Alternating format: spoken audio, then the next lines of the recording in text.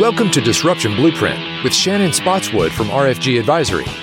In this podcast, we help advisors grow their net worth, build their businesses, and maximize their independence. We've built an award-winning platform with innovative technology, comprehensive service, and a team of individuals who are experts in their field to serve advisors.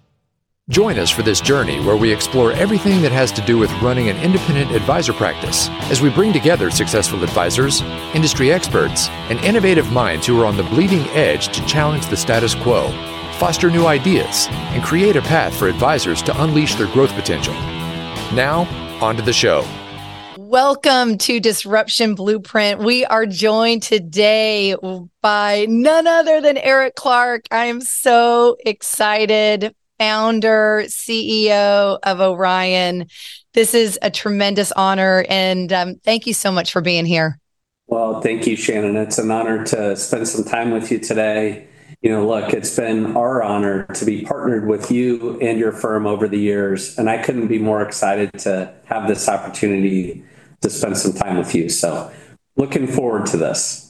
I have to admit, I was getting a little nostalgic as I was prepping for this call and just reminiscing. You're incredibly gracious to carve out some time as there's been so much going on with Orion as you prepare to hand over the reins. Well, you know what? We've had a great relationship over the years. I can remember going out to the Fuse conferences, our hackathons, really, and getting great ideas from you and from our other judges, if you will, that were stepping in and providing that perspective of the advisor and what things you all needed to help you grow your business. And so we can't thank you enough for your feedback that you've given to us, because without your feedback, we wouldn't be where we are today. I'm so glad you brought up Fuse because, my background prior to joining RFG was on, the institutional side of the investment management industry as a hedge fund manager and as an investment banker. And I remember so vividly that first Park City, Fuse hackathon.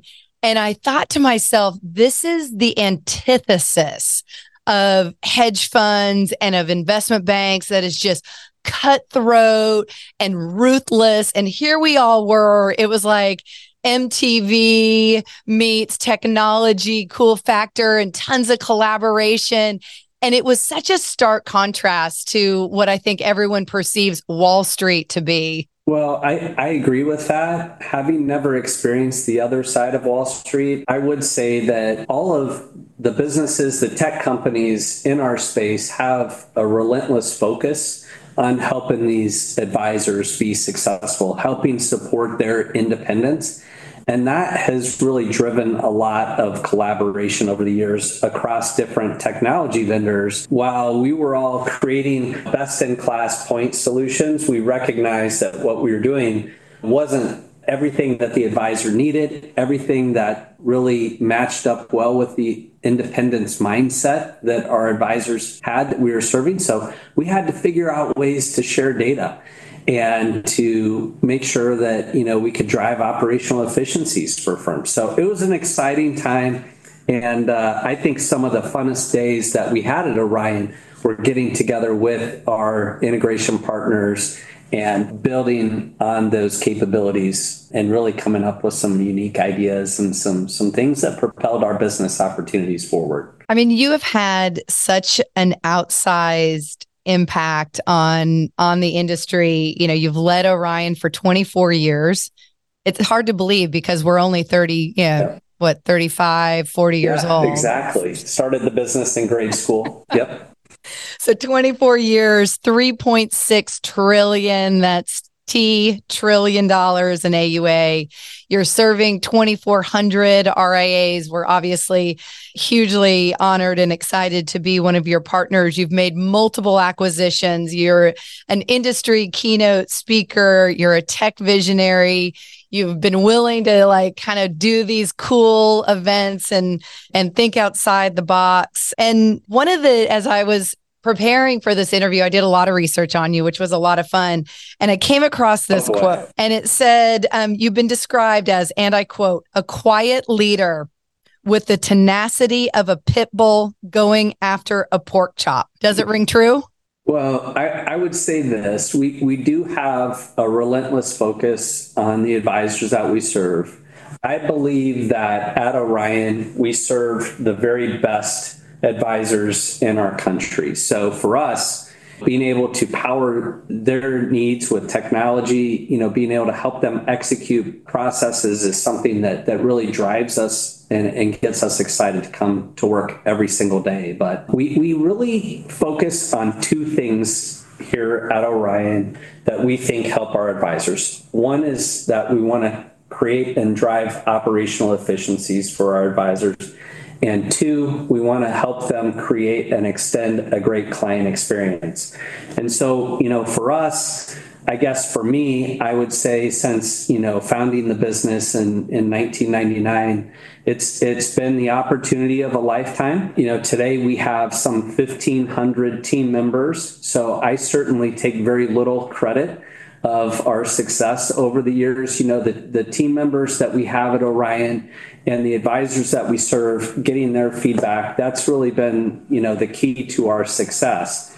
And the way that I kind of have viewed my role over the years is that with those 1,500 team members, my job is to help them be successful, help give them the resources and the tools that they need to be successful in serving our advisors. And ultimately, I think the best measure of our success is our ability to implement and execute the great ideas that our advisors give us. So, clearly we can't just take those ideas, we have to execute on them. And so we are relentless in our focus. I'm not sure if as much as a pit bull going after a pork chop, but we are very passionate here at Orion about helping our advisors win. We've got all this custom art on our walls, and with our partnership with Long Ridge, we put a new piece of art on the wall that kind of celebrate and commemorate that day. And it basically reads, start small, dream big, scale fast. And when you're leading a team of, 30, 40, 50 people and everyone's name, it's hard work. It takes a tremendous amount of intentionality to lead a high performing team. But certainly as you're scaling fast and you're going from 30, 40, 50 people to 1,500 people, your leadership style inevitably evolves. So talk to us about how your leadership style evolved. And what are your, I always like to put it in 3 and 5s. What are your 3 takeaways for leaders who are looking to scale, even if it's, an advisor that is a team of 5 looking to go to a team of 10, not necessarily, just a fintech company going from 30 to 1,500. So how did your leadership style evolve? Well, as an entrepreneur, you kind of start, small, like you'd mentioned, and a lot of the ideas of things that you're trying to create, the business that you're trying to build, really come from your business plan, basically what you're trying to execute and bring to market. And then that has to shift because you as you take things to market, you have to quickly listen for feedback and take that feedback. And what I view is you have to take that and you have to correct course, meaning what you thought you were going to do, the way that you were going to deliver it, the price point that you're offering your services at. You have to be willing to take feedback and make adjustments. And if you can make adjustments quicker than the competition, then odds are you're going to set yourself up for success. But you have to transition from this role of creation to receiving a lot of feedback and really then being able to pivot, quickly. And then as the organization has grown, the one thing that I learned quickly, and I can remember when our board of directors changed from being, predominantly family to being comprised of outside shareholders, it was super important to me that we created an environment of trust, because trust really acts as a catalyst for speed of execution, speed to make decisions, speed to implement those decisions. And so for an organization to scale, you cannot underestimate the importance of trust and the speed that creates for your organization. And then, lastly, I guess the thing that I would focus on, the third thing would be you need to not only share your success, but you need to share the leadership and accountability. So that when you have this trusted team of leaders, also share the leadership with them. Let them take things and run with it. They're going to fail, back them up, support them, even in their mistakes, help them correct course and move forward. Because without being able to share that leadership, you effectively, you can't lead 1,500 people. It's hard to be able to know everyone on an individual basis as your company continues to grow. And those things, I think, Shannon, have helped us scale over the years. I want to dig in a little bit more because it's such an interesting topic. And I've had the privilege of visiting your headquarters, so I've seen some of this live. But what are some of the things that you did intentionally around building that trust in order to create that speed and execution? Well, trust is ultimately built on relationships, right? So you have to get to know and understand people. You have to be willing to invest in them. You have to be willing to invest in those relationships. And you have to go through some type of you go through when your teams change, you go through the storming to all of the different group dynamics, the evolution of those group dynamics, if you will. But you have to be working with people that you can trust at the end of the day. And I think for me personally, that has been the most important characteristic of the members of my executive team. Each of them I do implicitly trust in a variety of different ways. I trust them to give me feedback. I trust them to disagree. I trust them to speak up if we're in a meeting and we're going down a path that they question. And you have to be willing to have those honest conversations, if you will, with those other members of your executive team to build that trust. Because if you don't have that open dialogue and you end up with a lot of groupthink and then you end up in this pattern thinking that really doesn't allow you to disrupt the status quo. It's funny. It's like I read this interesting quote this morning and it went something like, if you're not having difficult conversations, you're going to have difficult relationships. And yes. I thought, oh my gosh, that is such a key part of that, what you're talking about. There's stormy seas that come up when you're scaling fast and you're helping, you're moving people into different roles and you're helping, to push and provide opportunity to move in different directions. But it's not a straight linear line, and it involves some radical candor and some really hard emotional conversations. Yeah. And you know what? I think that if we can build diverse teams, we're more likely to have those types of conversations. I have kept people on my executive team that, 90% of the time, the way that they're thinking about something is totally different than the way that I would think about it or the way that I would approach it. And I actually love having them around just because of their perspective being different than mine. And if we want to build a business that's not just successful today, but it's successful in the future, then we have to be willing to disrupt the status quo. We have to disrupt the traditional ways of thinking. For us as a technology business, it's incredibly important for us to be innovative. Well, we can't innovate if we continue to do what's expected or process things the way that they always have been done. We constantly have to be willing to disrupt and challenge that status quo. Okay, so here's a hard one, or maybe an easy one. Hire slow, fire fast. Do you agree? Well, I'll tell you, I'm a believer that everyone has strengths, right? So for us, it's a matter of recognizing what those natural strengths are and then getting people in the right seat on the bus, to leverage a good to great mindset. But that has been really, really important. I meet with all of our new hires every month. And when I sit down with them and meet with them, I always tell them look, you know what? The job that we hired you for is likely not the best role that's going to help us maximize your strengths. The things that you're naturally great at and the things that you love to do, that's the type of role that we want to get you in.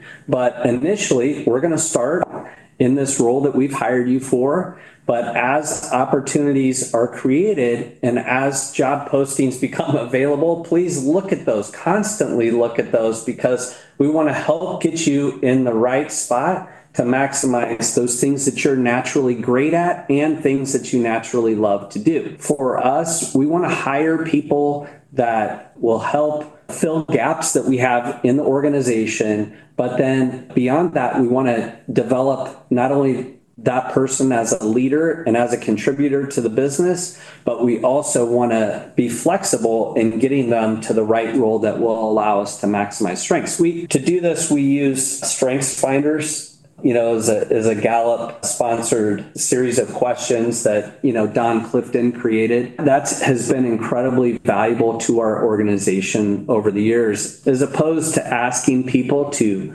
correct things that are weaknesses for them. We want to help people do more of what they're great at. I think it's one of the most important lessons for leaders and for advisors who are looking to build their teams to learn. Like, you want everyone on your team to be living in that zone of genius. Like, this notion of focus on correcting your weaknesses I just think it's such an outdated way to manage a high performing team. It's like, no, we want to celebrate and amplify as you said, all of your natural strengths and get you to a place where you're walking in every day fired up about the mission, vision, value that we're all trying to execute towards.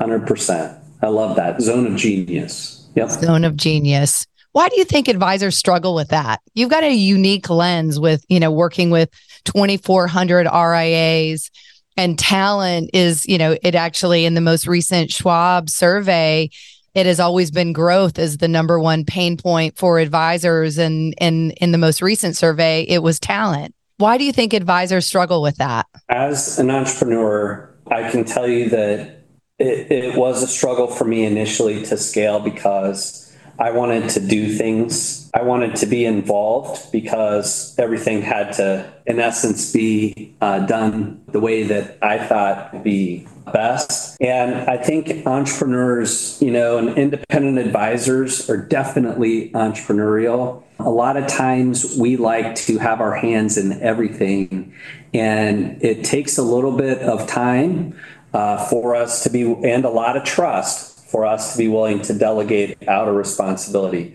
The way that I was able to overcome that is that, and for me, the type of leader that I am is that I like to, if people encounter a problem, I want to be the first one to roll up my sleeves, work side by side with them until the issue is resolved, no matter how late it is, no matter how inconvenient it is, or what the holiday might be.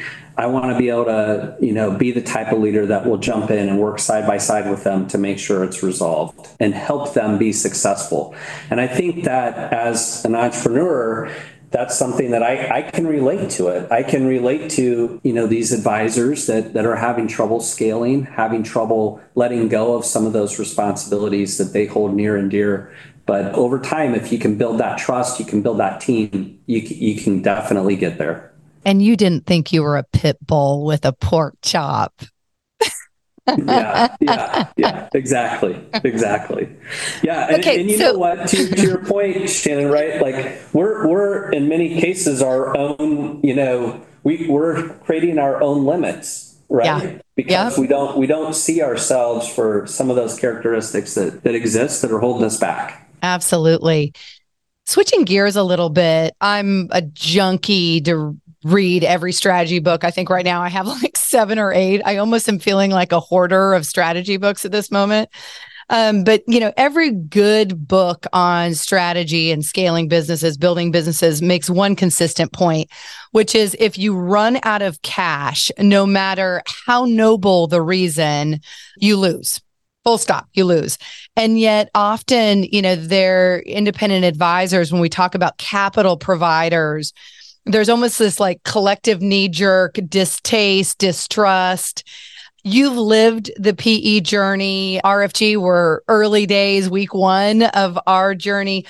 What do you think are valid concerns, and what do you think are the greatest benefits of bringing in a capital partner? So for us, we missed out on a large acquisition opportunity because the company that we were trying to acquire did not believe that we could get the financing to get the deal done.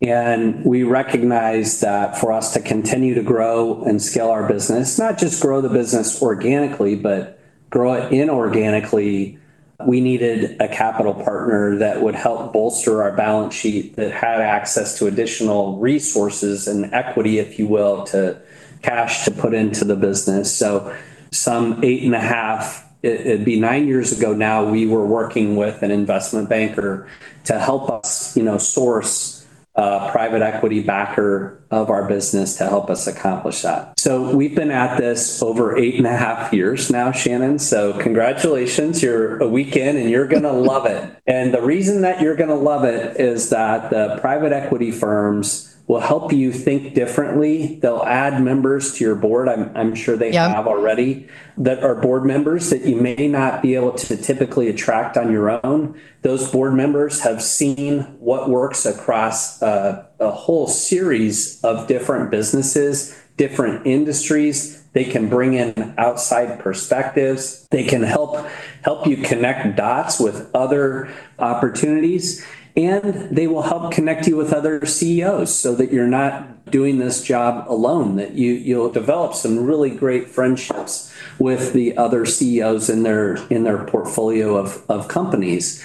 But, having that outside capital will absolutely change your business. You can't go into it and say, well, everything's, going to stay the same. Nothing's going to change. Everything's going to change, but it's going to change in a really, really good way if you're open to the feedback and receiving the outside ideas and perspectives that I just mentioned. If you have a mindset that it's not going to work for you, it's absolutely not going to work for you. But if you have a mindset that, you know what, this is an opportunity for me to grow and develop and help support our mission, even beyond where we're at today, you will absolutely accomplish that. I'm so glad you brought up the word mindset, because I think that, we talk about that all the time. We're our own worst enemy on this. Like when you think about advisors, independent advisors who aren't growing, or they're frustrated by their absence of growth, a lot of times it will be due to their mindset. And when I think about you and mindset, visionary and kindness kind of in equal measure,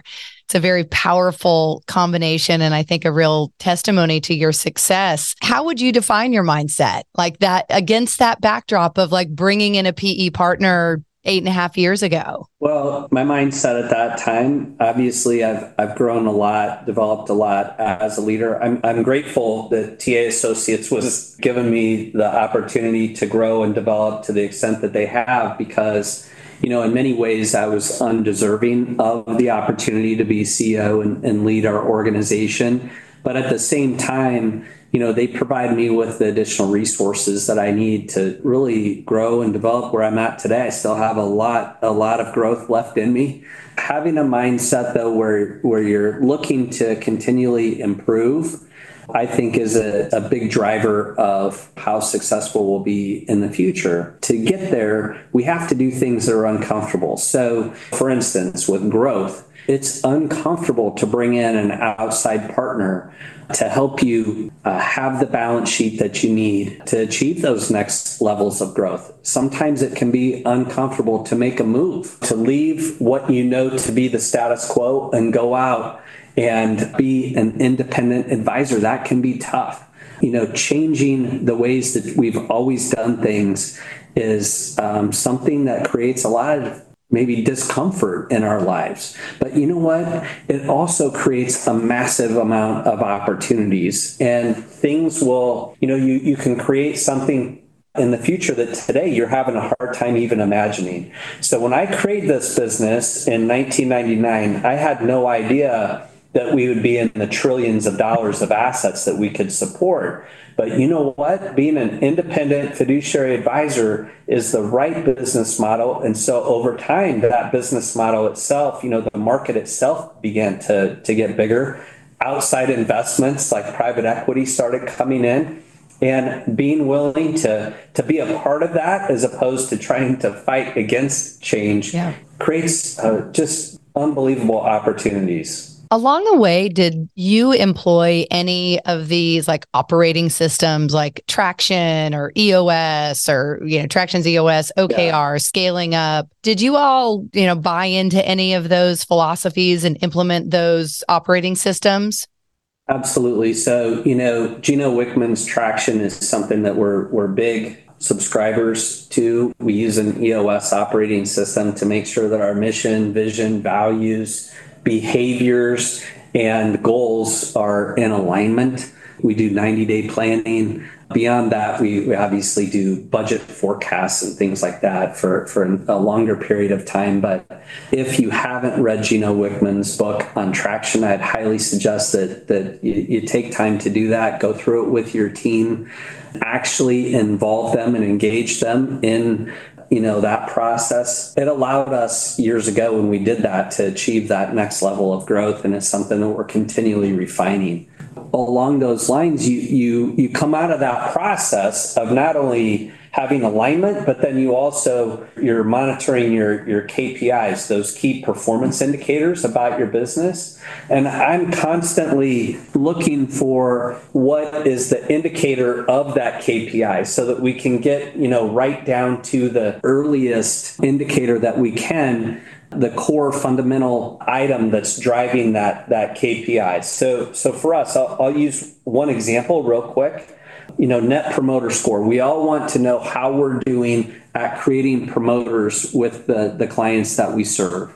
So for us, we were getting net promoter score feedback, transactional as well as relational. But beyond that, I just kept looking for what could we be doing to better drive our net promoter scores. And what I realized was that the net promoter score was driven fundamentally by our staff. So our staff's attitude, our staff's engagement, our staff's ownership, all of those things were going to play into driving the net promoter score of our clients. So every single day we ask our staff, hey, how did your day go today? Is it green, yellow, or red? And then they have an opportunity to provide us comments and feedback. That information then immediately goes up to their manager so that we can address those yellow and red days. We can rally additional resources to help them be successful. And if we can keep a majority of those days green, then we're driving a better net promoter score for the advisors that we serve. But I'm always looking beyond alignment to saying, hey, what are those KPIs? And fundamentally, what are those items driving those KPIs for our business? Are you guys still collecting that net promoter score daily? Every single day. We always ask every one of our team members how their day has gone, how they're doing, and what type of feedback they have for us. That's really, we love a net promoter score. It's, we like you take that feedback very much to heart and use it to guide both our client experience as well as our technology deliverable and just the services offered on the platform. And but I hadn't thought to do it on a daily basis because you're right. It's absolutely capturing that whole concept of you string together a series of good days means you string together a series of good weeks, good months lead to good years, and good years lead to not only company success, but ultimately what I think is our higher purpose, which is happy, engaged, fulfilled team members. 100%. And those happy, engaged, fulfilled team members, drive that promoter score with our business. And, for us, I always tell my team, look, marketing's job is to create leads. Our sales team creates clients, and our operational teams, our corporate support teams create promoters. And that's how we all work together. So no matter where you are in the organization, that's how we work together as a team. And that's why that net promoter score is so important, because those promoters create leads for our marketing, sales will create clients. And again, every single interaction, we want to be one where we can create promoters. I love that. Leads to clients to promoters, because advisors could easily take that and put it into the framework of their businesses, 100%. Even if it's, 2 or 3 advisors and a $150 million shop going to become the next $500 million advisor. Yeah, no, it's so important. And it really gives everybody a clear understanding as to how we work together as a team. When we watch athletics, if it's basketball or football or baseball, you understand all the different things, the characteristics that make a great position player, the contribution that they make to the team. I think it's really important for us as leaders within a business to explain how every role contributes not only to the position, but how it contributes to the business overall. I want to talk about what I call the staring at the ceiling seasons. And as an entrepreneur, I don't think they're moments. Like we wish that it was just a moment or a night where you wake up staring at the ceiling, kind of questioning things and worrying about things. And I think every entrepreneur has this story as a part of their journey. So during your staring at the ceiling seasons, what strategies did you employ in kind of those darkest days where you get really real about, can I keep doing this? Can I do the hard thing? Yeah. And, we all face that. I think as leaders, entrepreneurs, advisors, we're constantly looking for, ways that we can grow our business and have balance in our life and have successful relationships in and outside of work. And so all those things are important, but clearly I am not immune to having woken up at 2, 3 in the morning, panicked about something. How are we going to deal with this issue, whatever it is? For me, probably the best thing to do is just own those issues, be able to talk openly about them, be transparent with our staff and with our clients and say, look, this is the issue that we're facing. We're going to take responsibility for this. This is what we'd like to do to work through this with you. And once you can get that, and face it head on, it'll help you get to that next step, which is, beyond agreeing as to what the issue is. Now we can get on to solving it and correcting course. For me, I have mentors inside and outside of the business that I rely on, that I'll go to and that I can share experiences with. I've been a member of Vistage for over a decade and a half. And that has given me a group of other CEOs that I can collaborate with and share challenges with and go to for feedback and get their insights as to how they may have solved a very similar type of an issue, previously. It's so important to build that team around you of trusted contacts. So as I mentioned, I did a little research on you, and this is back in 2019. So I think it's fun to kind of look back on this. And in an Advisor Hub podcast, you said, advisors need to focus on continuous enhancements to deliver next level client experience. It's an arms race, and expectations aren't getting any easier to accommodate. And what struck me when I read that, I feel like we could have that exact same conversation right now. Like those words ring true, if not more, in 2023 as they did in 2019. So a little bit of crystal ball. You've been at this for a long time. From your vantage point, what do you think advisors could do better to deliver that next level CX? I'm a big believer in, brand harmony, if you will, your brand's experience being expressed all throughout your processes. And that would include your technology right down to the service experience. There's a book written by Steve Yastro called Brand Harmony that personally I'm a huge fan of. But beyond that, you have to make sure that your tech experience is on par with best-in-class tech experiences in and outside the industry, right? And I think we all have accepted the fact that, look, we need to provide transparency and access through client portals, mobile apps.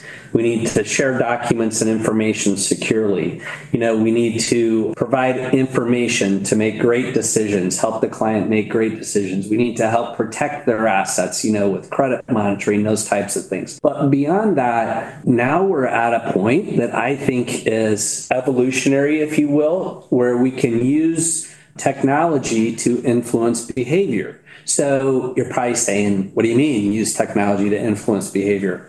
Social media applications use things that trigger our minds to get us addicted to come back to that social media account in Instagram, more often than we would have expected when we opened our accounts. There are triggers, things that get us to act.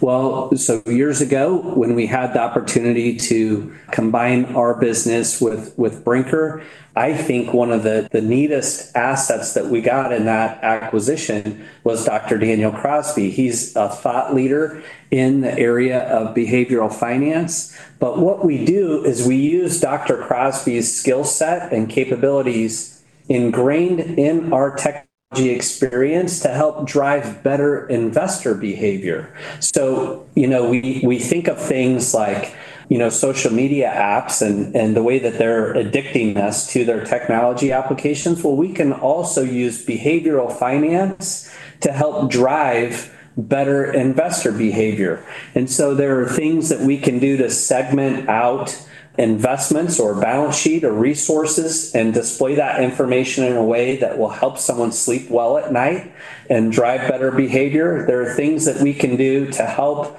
bring the advisor closer to the client through a series of questionnaires that will help the advisor better understand the client and, more importantly, help the client feel understood by their advisor. So I think behavioral finance is going to drive what's next in our industry and what's next in our space, because we all know that, in large part, the investment problem has been solved, but the investor problem has not.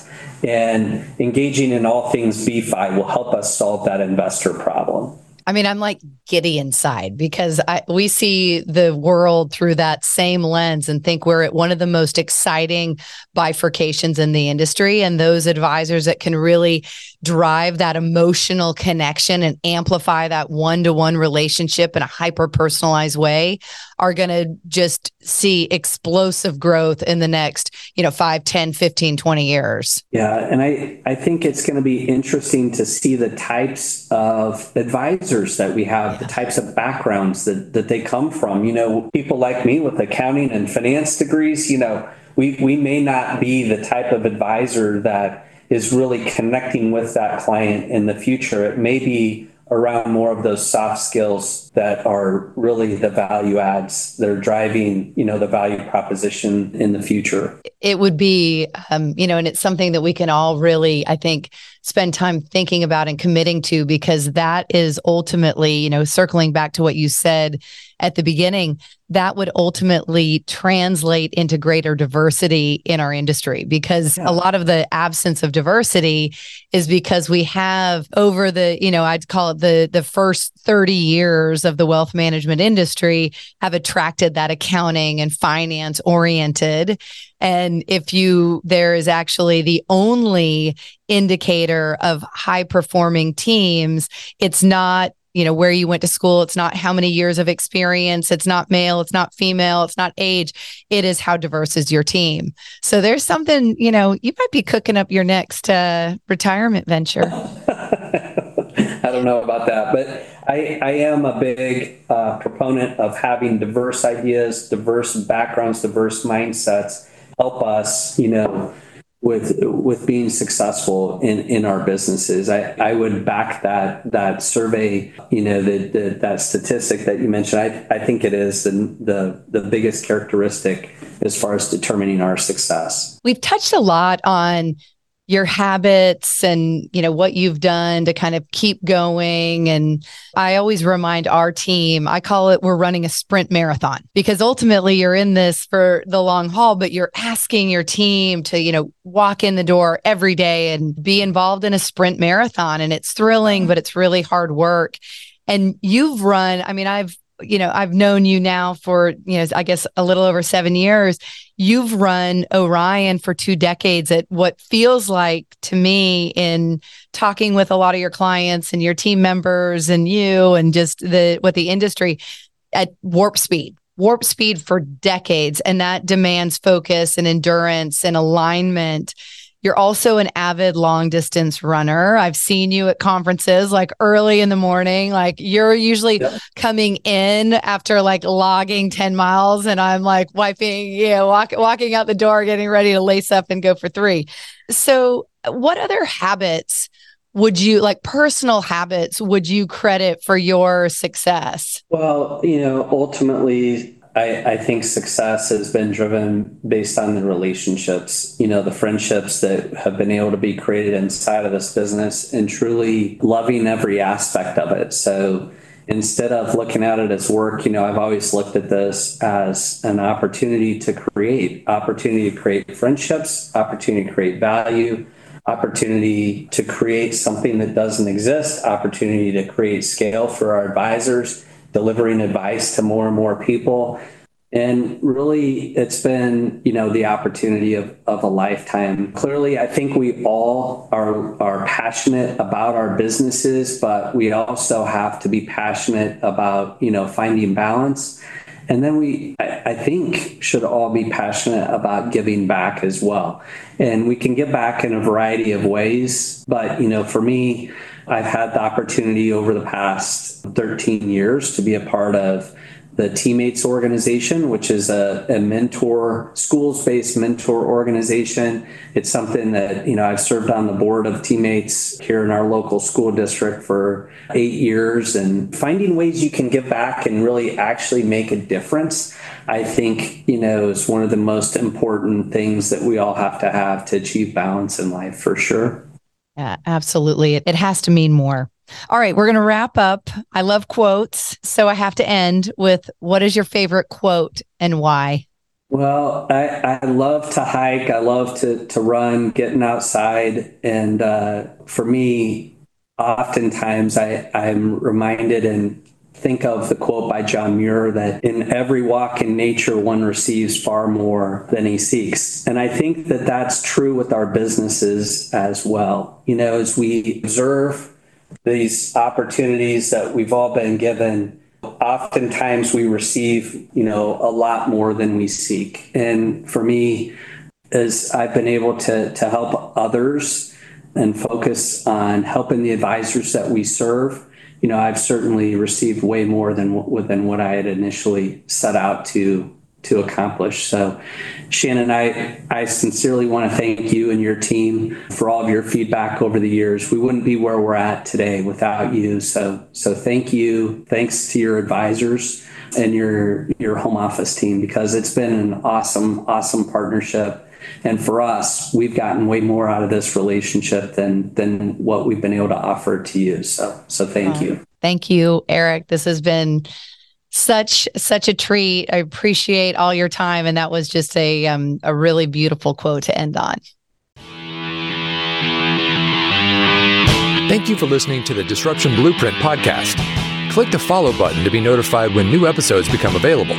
Visit our website at www.rfgadvisory.com or schedule a call on our advisor resources page. And don't forget to click the follow button to be notified when new episodes become available.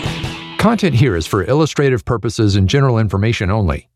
It is not legal, tax, or individualized financial advice, nor is it a recommendation to buy, sell, or hold any specific security or engage in any specific trading strategy. Information here may be provided in part by third-party sources. These sources are generally deemed to be reliable. However, neither our guest nor RFG Advisory guarantee the accuracy of third-party sources. The views expressed here are those of our guest. They do not necessarily represent those of RFG Advisory, its employees, or its clients. This commentary should not be regarded as a description of advisory services provided by RFG Advisory or performance returns of any client. The views reflected in the commentary are subject to change at any time without notice. Securities offered by registered representatives of Private Client Services, member FINRA SIPC. Advisory services offered by investment advisory representatives of RFG Advisory, a registered investment advisor. Private Client Services and RFG Advisory are unaffiliated entities. Advisory services are only offered to clients or prospective clients where RFG Advisory and its representatives are properly licensed or exempt from licensure. No advisory services may be rendered by RFG Advisory unless a client agreement is in place. RFG Advisory is an SEC-registered investment advisor. SEC registration does not constitute an endorsement of RFG by the Commission, nor does it indicate that RFG or any associated investment advisory representative has attained a particular level of skill or ability.